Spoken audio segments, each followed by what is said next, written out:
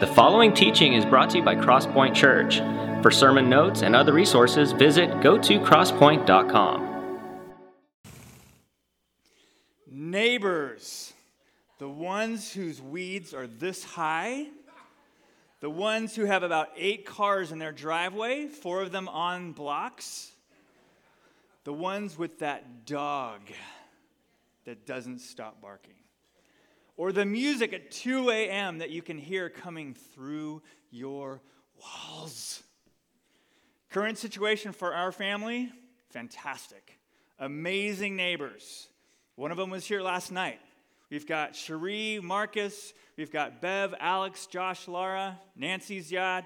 We're in a great spot right now where people in the neighborhood take care of each other, look out for each other, ride share together, and doing just a little bit of life together.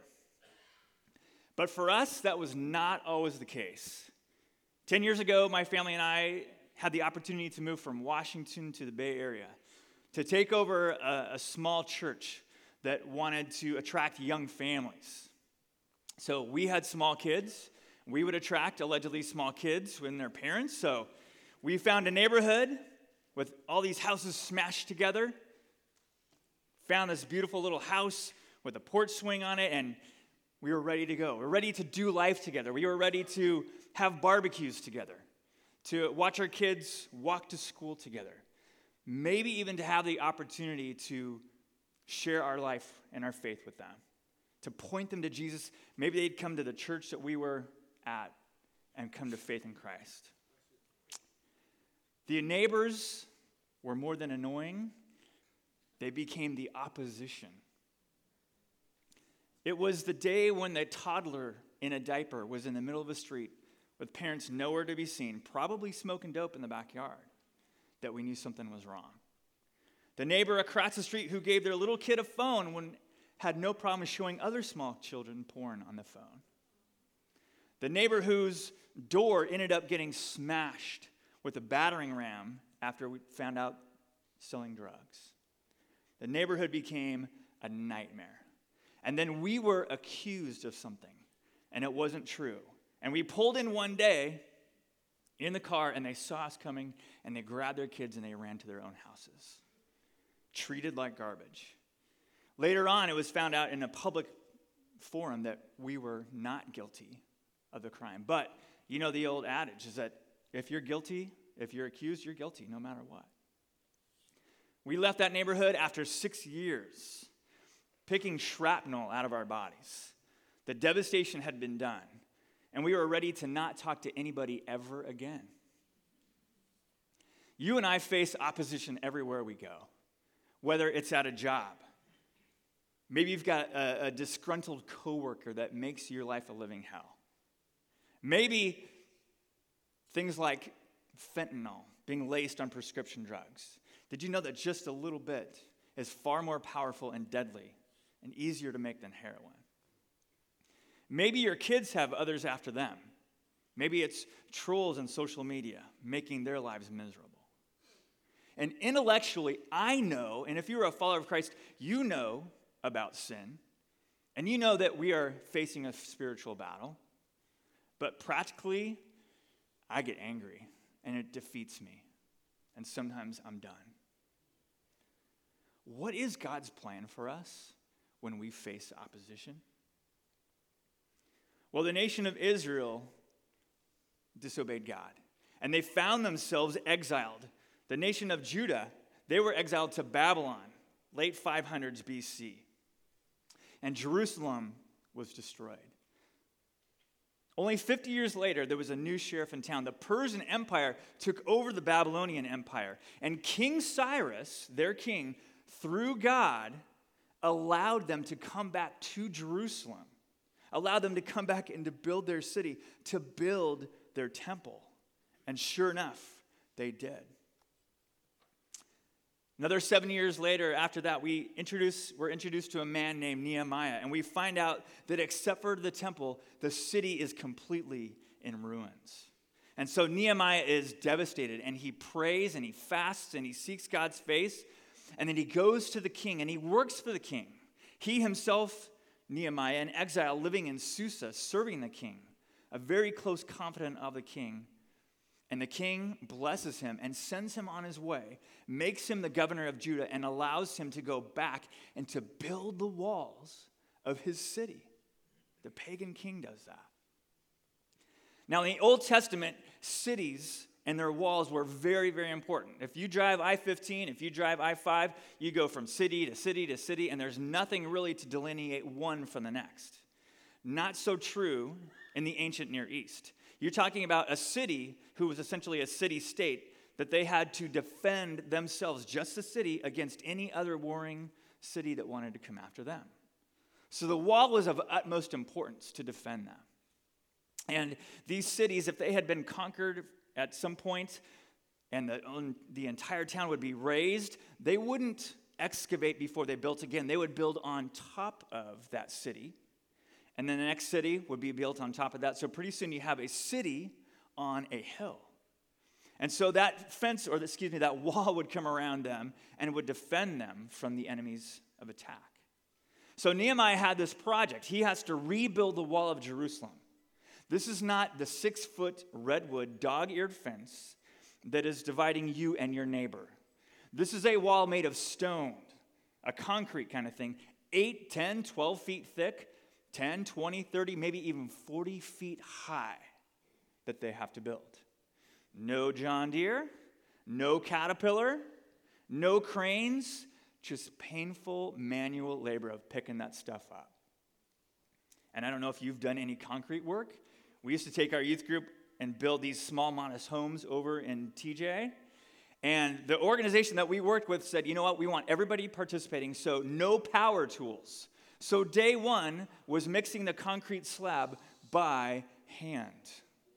And it was an exhausting day. This would be for weeks upon weeks upon weeks. So the small percentage of exiles who have chosen to return based on Cyrus's decree, they get there and they're ready to build this thing.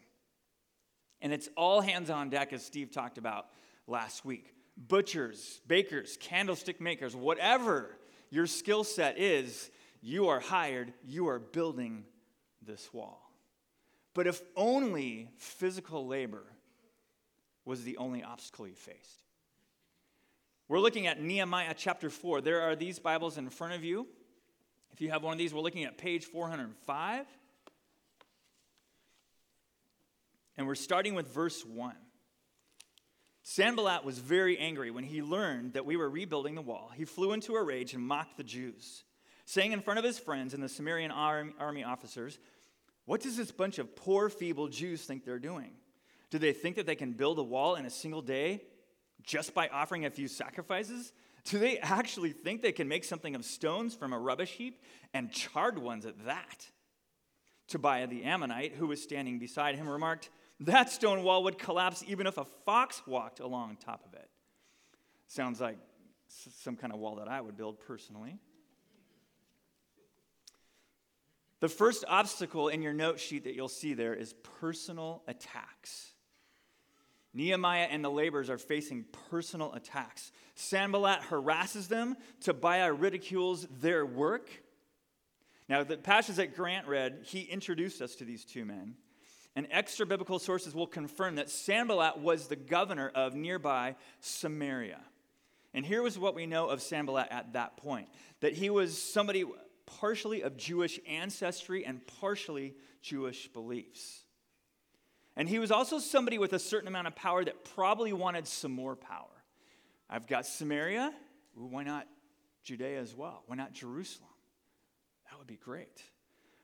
But we find out from the passage that he's been told, no, this does not concern you. You are not welcome here. So his anger probably increases as he sees his opportunity to amass more responsibility, more power, being rejected. Verse 4. Then I prayed, "Hear us, O God, for we are being mocked. May their scoffing fall back on their own heads, and may they themselves become captives in a foreign land. Do not ignore their guilt. Do not blot out their sins, for they have provoked you to anger here in front of the builders." If you've ever worked with kids, if you have kids of your own, You probably at some point have had the conversation, or over and over again, about swearing or not swearing. But when I scan this passage, I don't see anything that looks like a 4-letter word. But what I see in here is probably even more vicious in what he says. Nehemiah is so angry that these guys are coming after them, that they want to destroy God's work. He tells them, may they experience exile. May they have the opportunity to be sent to another country where they know nothing and to be treated like slaves. And God, don't you dare forgive them. Ouch. Verse 6. At last the wall was completed to half its height around the city, for the people had worked with enthusiasm. But when Sanballat and Tobiah and the Arabs, Ammonites and Ashdodites, heard that the work was going ahead and that the gaps in the wall of Jerusalem were being repaired, they were furious. They all made plans to come and fight against Jerusalem and throw us into confusion. But we prayed to our God and guarded the city by day and night to protect ourselves. The second obstacle you have there on your note sheet, threats of violence. Threats of violence. Sanballat moves beyond his anger, and he makes it very clear that if you continue this, I'm coming after you. You're going down. He's going to bring his army to defeat Nehemiah and the laborers. And so Nehemiah talks to God again, and this time it's not a prayer of anger. This is like, help me. He brings the group together, and in this corporate prayer, God, we can't do this without you. Join us. Help us. Verse 10. Then the people of Judah began to complain. The workers are getting tired, and there is so much rubble to be moved. We will never be able to build the wall by ourselves. Meanwhile, our enemies were saying, before they know what's happening, we will swoop down on them and kill them and end their work.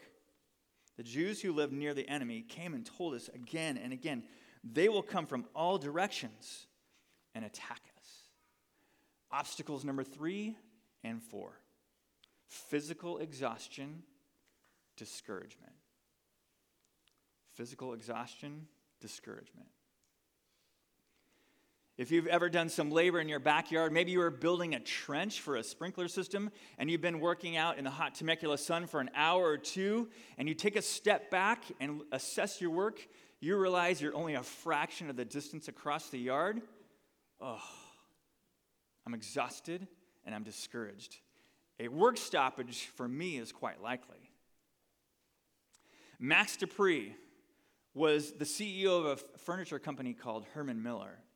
He was also a follower of Christ and an influential author of leadership books. He says that a leader's first job is to define reality. If you've ever been new to a place of employment, or if you ever went to a church for the first time, you look around and you can see significant gaps in the way that things are being done. Wait a minute. You think you're here, but you're actually over here. You don't see this difference, right? Defining reality. And for these laborers, it is not looking good. There is much opposition that they're facing. But a leader does more than that. The leader does not just define reality. A leader inspires. Like a coach, like a basketball coach.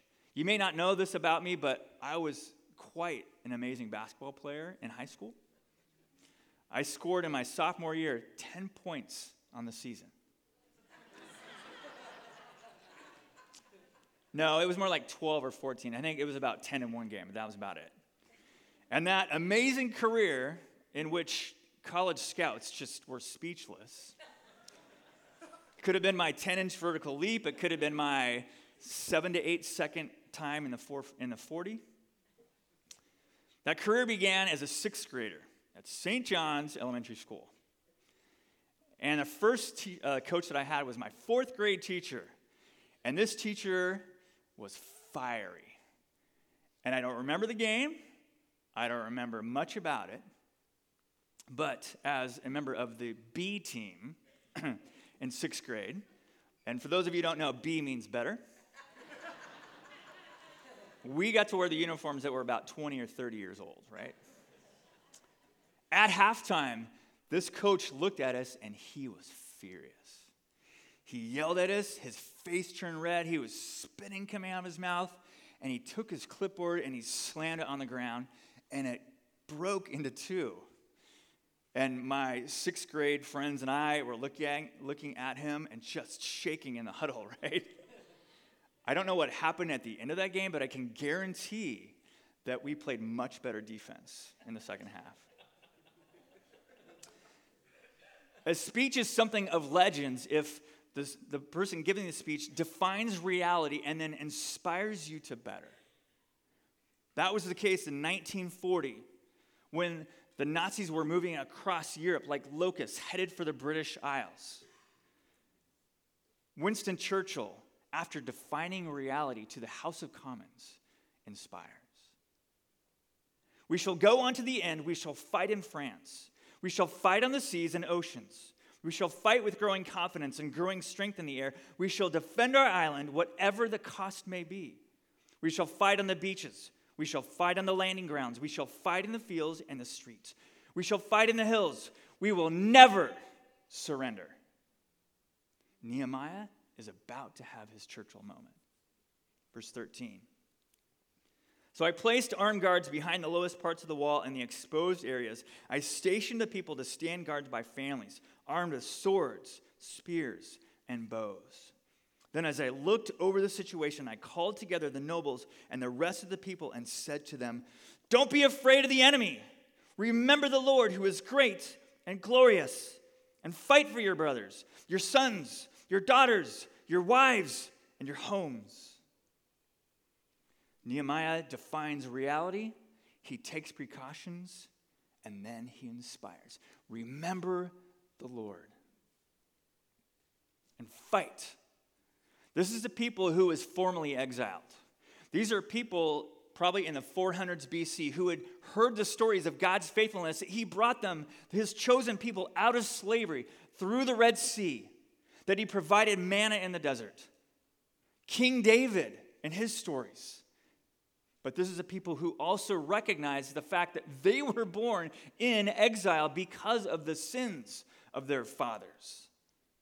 And it was there, beyond good fortune, it was the hand of God that brought them back out of exile to Jerusalem for this time and this place, with the opportunity to rebuild this home. That is the Lord that they remembered. And then they were inspired to fight. Verse 15. When our enemies heard that we knew of their plans and that God had frustrated them, we all returned to our work on the wall.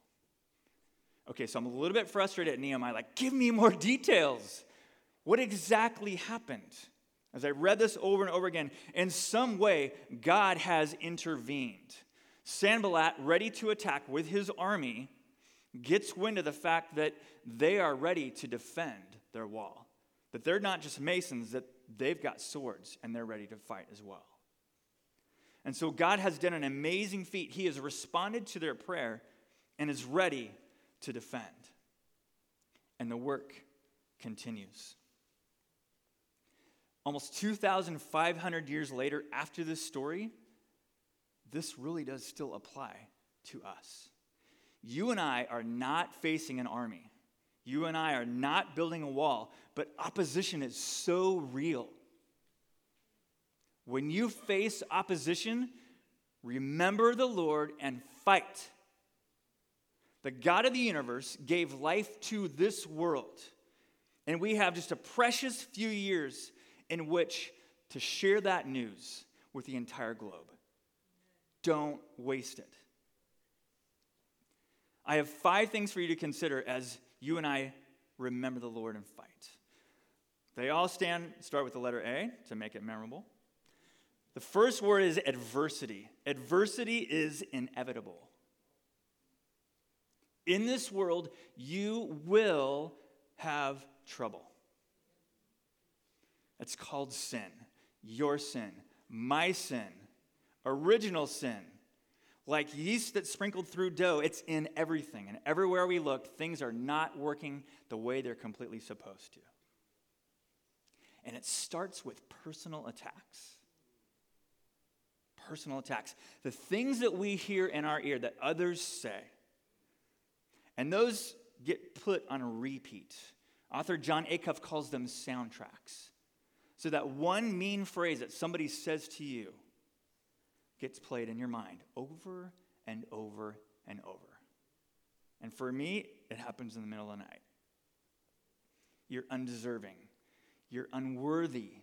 You are unable. I remember the moment when this happened with our daughter Kira. 3rd grade, that day that she came home from school, things were a little bit different. This is a kid who was a kindergartner, 1st grade, 2nd grade, had this incredible zest for life. She loved to wrestle. She couldn't say wrestle. She said whistle. Dad, let's whistle. What that means is that she started on that side of the room, ran over to me on the other side of the room, and just launched and bam, slammed on me over and over again. It's the funniest thing ever, right? And then in 3rd grade, something happened. And those soundtracks start to play. And kids start to talk, and at some point, we all become aware that we are in some kind of competition. People say things about us, to us, about our character and what we can or cannot do. And innocence is lost. And those soundtracks play in our mind. It originates with an adversary. And this adversary is worse than an army. It is the adversary. 1 Peter 5:8 says, "Stay alert, watch out for your great enemy, the devil. He prowls around like a roaring lion, looking for somebody to devour." This is not a cat that claws at you every once in a while. This is not a dog that might bite your ankle. This is National Geographic, animal running way faster than you can, coming after you with claws like this and teeth ready to destroy and kill you. The second thing for us to consider is appeal to God in prayer. Appeal to God in prayer. The first thing that Nehemiah does when we meet him in chapter 1, and he hears of the devastation, he goes to God and he prays. The next time we find out, he prays when he's angry. And then when they're desperate, they pray. In Psalm 34, David says, "I prayed to the Lord and he answered me. He freed me from all my fears." All situations call for prayer. All situations call for prayer. The third thing to consider is that we need to approach opposition wisely. Approach opposition wisely. Strategy is necessary to fight. Go back to the passage of Nehemiah chapter 4. We're looking at verse 16. "But from then on, only half my men worked, while the other half stood guard with spears, shields, bows, and coats of mail," which is armor. "The leaders stationed themselves behind the people of Judah, who were building the wall. The laborers carried on their work with one hand supporting their load and one hand holding a weapon." This is like what young moms can do, right? They can do 10 things at a time with their kids, right? If we keep reading all the way to the end of verse 23, we find out that now we have half of the laborers just as guards ready to fight. And those who are continuing to work, they're also packing. They're ready to go. Let's make this happen.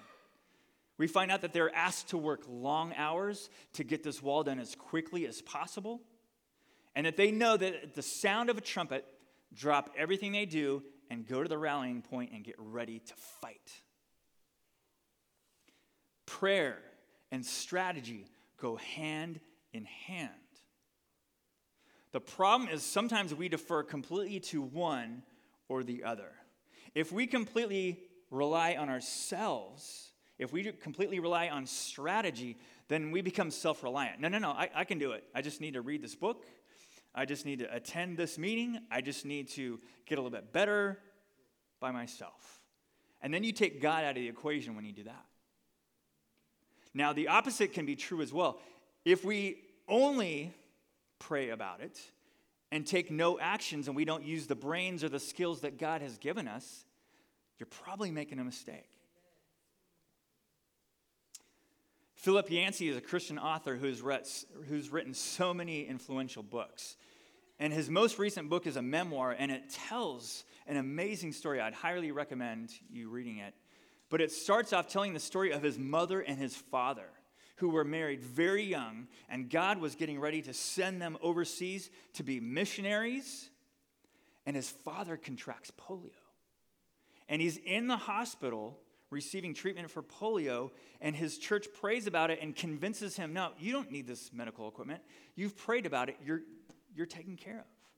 And so he withdraws himself from the medical care, and he dies. And that sends his mother spinning, and 60, 70 years later, she's never changed. Strategy and prayer. Strategy also requires wisdom from others. We need to constantly be talking with others. We need to find people in our lives, people of faith, who can tell us hard things, who know us very well, who will speak into our lives. Two of those people for me are here today. Dave and I have been friends for decades, right? We're both in our late 20s, but we did meet in elementary school in the 70s and became good friends in the 80s.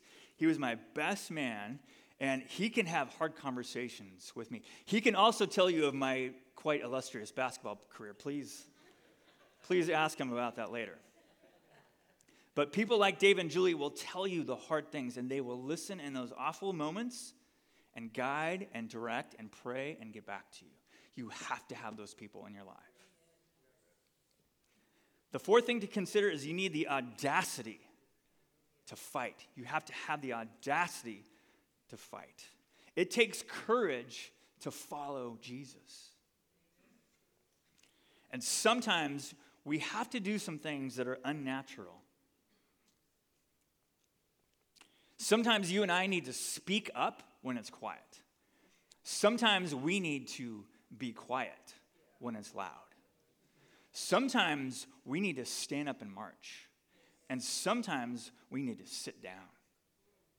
Sometimes we need to give money. Just don't look away. I've talked to a few people in the last few months who themselves had been victims of homelessness and found themselves in a terrible spot. They've both come out of that place, but their lives have changed because of it, and they have begun to serve others around them in the same situation. Their experience is necessary for all to hear. I have an experience that some of you might not have. We have 3 kids. One is adopted from Ethiopia. And when I look at his future, I'm a little bit worried. Number one, what profession is he going to choose? Not just one that's going to support mom and dad in retirement, right? But what if he decides, I want to go into law enforcement? Scared to death at what's going on in law enforcement communities right now. It scares me. On the other hand, I'm afraid of him driving. Daughter number 1, we taught how to drive. Daughter number 2, she is almost there. Child number 3, you don't think that I'm going to have a conversation with him that I didn't have to have with my daughters who are white when he gets on the road? Scares me to death. The answer, by the way, is Jesus. The audacity to fight starts on your knees. I love that story in the book of Acts when Peter, who has been threatened by the council to knock it off and not talk about this Jesus ever again, goes back and is with the other disciples and says, that was a close one. All right, let's go on holiday. Nope, didn't go like that. 4:29 in Acts says, now, Lord, consider their threats and enable your servants to speak your word with great boldness. Whew.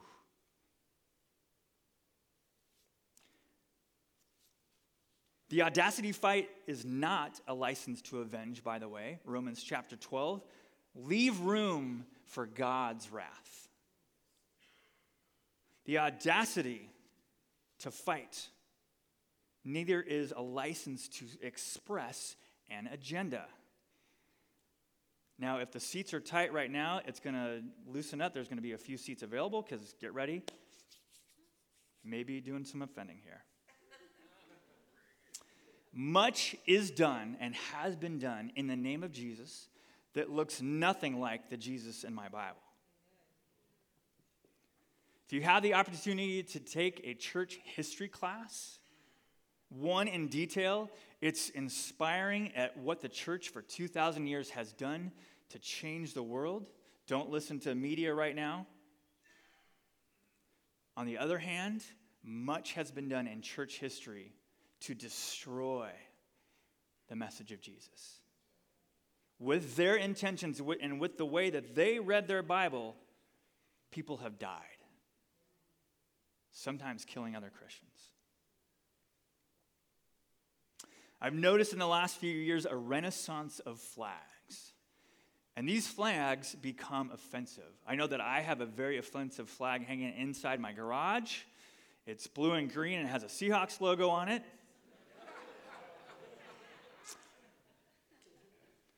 And I drive down the street and I see sports flags, but I also see other flags. And I see some American flags, and I see American flags with different colorings than other American flags I've seen before. And as you drive out of this area, maybe to an urban area or to a rural area, those flags start to change. And I'm not talking about the loyalty to your sports teams. And if you go across country, those flags continue to change. And those flags divide.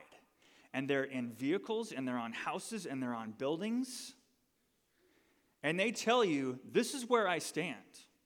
And if you have no agreement with this, then you're in the wrong. And unfortunately, sometimes as Christians, we try to take Jesus and mold him and stick him on that flag to communicate that the message of Jesus absolutely is the message of what this flag is saying.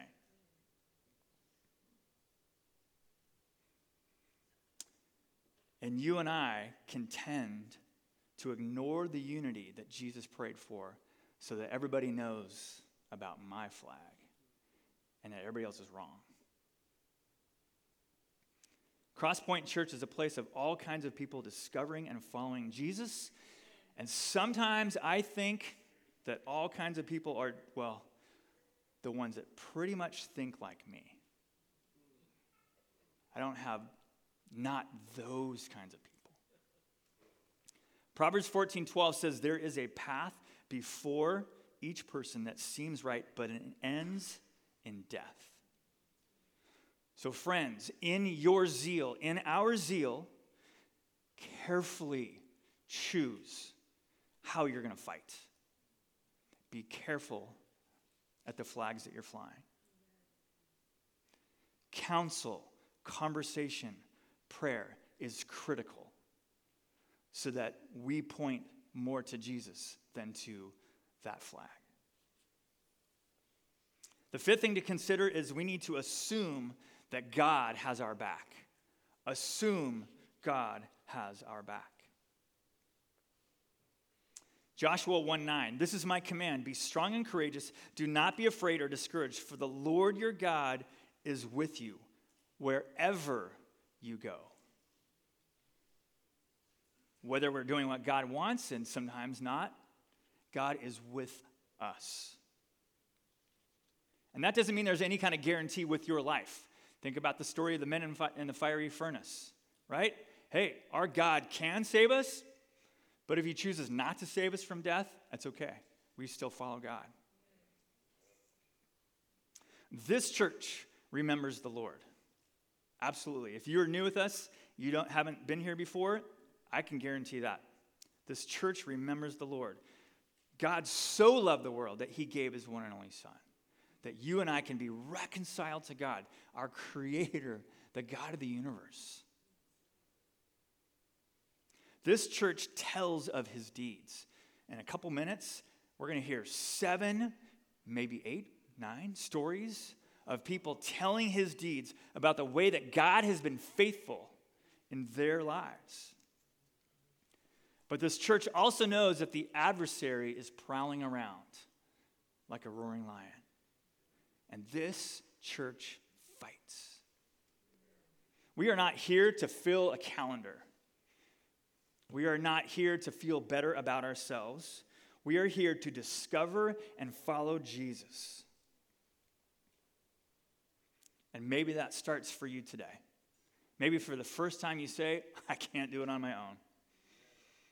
The flags that I've been flying, they just fall short. If that's the case, get in that water today. This church fights, and sometimes that means that we engage culture, and sometimes it means that we walk against culture. And sometimes that means we engage and we fight against church culture. And if you've attended church as long as I have, you know that we can start to see things a little bit differently. We are not building a wall. With God's invitation, we are building his kingdom. We start that Saturday night, Sunday morning in worship. And we come to him and we surrender. I can't do it on my own.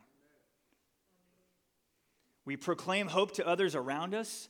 We do life together. We encourage each other in the worst moments.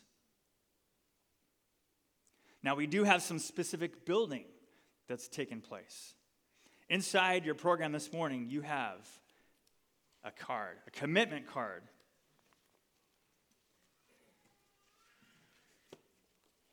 It looks like this. In the last few weeks, and next week will be the last challenge, there's 4 specific challenges that we are offering to you, Crosspoint Church. The first one was to invite people to join us in worship. Find people that don't know Jesus that need to discover him. The second one specifically is a challenge to increase your financial giving. Not so that we can buy a plane for the church, a jet. This is not an issue of we need your money. This is an issue of you need to surrender. We need to surrender our money. Can you increase your tithe? The third thing is this, and I've got partial details. Party with a purpose. Happened a couple years ago. I'd love to tell you all about it. I wasn't there. But the stories I heard about it, Tim was in charge of it, amazing. And the Party with a Purpose is an opportunity for us to raise money that goes somewhere else. We haven't decided exactly who that's going to, but it's going to people in need. It might be missionaries overseas. It might be to an organization that's doing God's work. We will give you more details later, but it's going to be one of those 6-figure days of giving and giving and giving. Super exciting. Number 4 challenge is coming next week. I want to invite the band up right now. And right now, you're going to have an opportunity to remember the Lord. Number 1, through communion. In the 4 corners of this room, you see what we have represented as the body and blood of Christ. And doing what he asked and remembering him by taking the bread, by taking the juice, remembering the sacrifice for us, his deep love for you. You also have the opportunity to fight. And we fight in song. And we fight when we pray. The prayer team back there would love to pray for you as well, if there's anything going on. Remember the Lord and fight. Let's pray. Right now, I want you to consider one obstacle that you are facing. What is the soundtrack that you are playing in your mind that you hear over and over again? As you're considering that, I also want you to consider an obstacle that a neighbor of yours is facing, a coworker, another student at your school.